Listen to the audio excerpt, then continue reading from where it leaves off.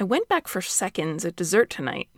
I'm thinking I should just stop keeping those foods in the house. Maybe it means I really just need to find some willpower, though. That was Ingrid. I feel like I never get everything done for the day. There's always something hanging over until tomorrow. I worry that my struggling with the workload means I'm not cut out for this job. That was Brian. If I crave a burger, what does it mean? Does it mean I need nutrients like iron? That was Michelle. All these people wanted to know, what does this behavior or feeling or craving mean? I'm actually kind of pleased when I hear this question, which is good because I hear it a lot. What does this mean? Why I like it is that it indicates a person is looking at their actions with curiosity. And that sort of curiosity can help facilitate growth and progress. But our search for meaning can lead us off the path of growth too, if we start attaching incorrect meanings to things. In today's episode, we'll talk about binges, cravings, slip-ups, and emotions, and what they all mean. And in some cases, it's most important to cover what they don't mean. This is the Breaking Up with Binge Eating podcast, where every listen moves you one step closer to complete food freedom. Hosted by me, Georgie Fear, and my co-coach, Mary Claire Brescia. When we look at our own behavior and food choices with curiosity, it can be helpful to look for things like patterns or cause and effect relationships. We can consider reasons why we chose something and move closer to understanding ourselves and how we operate. But sometimes those inferences can go too far, and we start to believe or fear that there's meaning to something where there really isn't. This is such a common problem that there's a term for it. It's called arbitrary inference. When we make an inference, we're drawing a conclusion based on logic and reasoning. When we make an arbitrary inference, however, we're drawing a conclusion not based on logic and facts, but on personal factors like belief, preference, or judgment.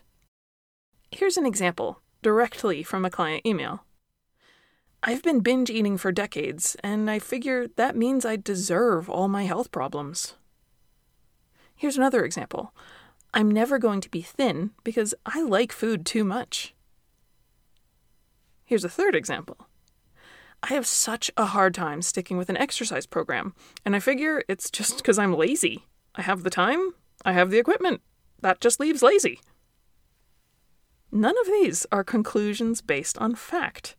I mean, no one deserves health problems on account of their food choices, and I don't think calling decades of binge eating a choice is really fair either. Liking food doesn't mean anything about a person's ability to reach or maintain a healthy weight. And not having success with a lasting exercise program can happen for infinite reasons, other than laziness. The unfortunate thing is these type of false conclusions get in people's way of believing in their own success, and they undermine efforts to make it a reality. And that's the whole reason I want to talk about this on the show. I don't want you held back by anything. So let's go through some hot topics, and straight up what they mean and what they don't. First up, when someone has an episode of binge eating or emotional eating, what does it mean? I'm going to switch pronouns, actually, in hopes this feels a bit more personal. If you have an episode of binge eating or you emotionally eat, what does it mean? It means that you ate. Yeah. In the case of binge eating, it typically means it was a large amount of food and that it was associated with a feeling of losing control. In the case of emotional eating, it means you ate for emotional reasons and not a physical need. That's about it. But what do you sometimes think it means if you binge or emotionally eat? Oh, lots more, right? I hear clients say, it means I'm not trying hard enough, or it means I can't do this. It means I have to get this food out of the house. It means I'm addicted to sugar. It means I've gone backwards. Nope, nope, nope, and nope. It doesn't mean any of those things. Those are only your judgments and fears arguing for those points. There's no facts to support them. It might be an indicator that you had a strong emotion you didn't want to experience at that moment, but we have to look deeper to determine if that's the case. And just because binges are commonly associated with emotional distress doesn't mean that every single episode is. Cravings.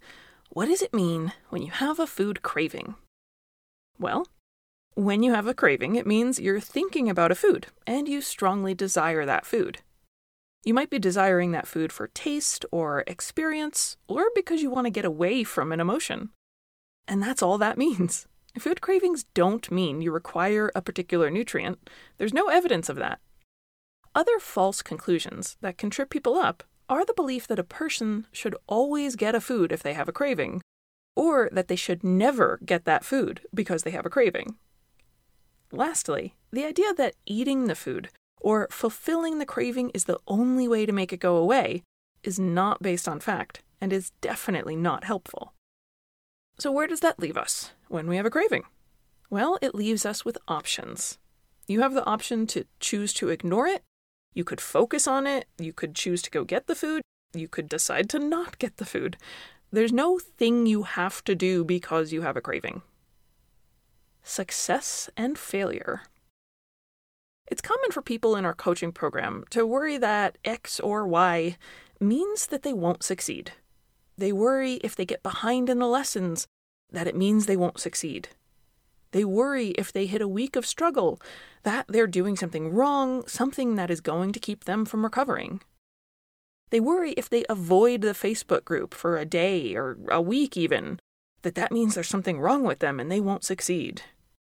Or they feel like the length of time that they have been binge eating or emotionally eating means that they are uniquely beyond help. I hope it helps you feel some relief to know that none of these are based on facts. The clients who have great results, they got behind on lessons. They had difficult weeks where they made tons of regretted eating decisions. They had self-doubt, they dodged the Facebook group at times, they had tears, and times they felt hopeless. They also struggled for decades, and they also did tons of other programs before finding breaking up with binge eating. So if any of these pop into your mind, posing as a rational indicator that means you will never recover, I encourage you to show those thoughts the door. There's only one thing that is a factual indicator of someone not succeeding in the future, and that's quitting.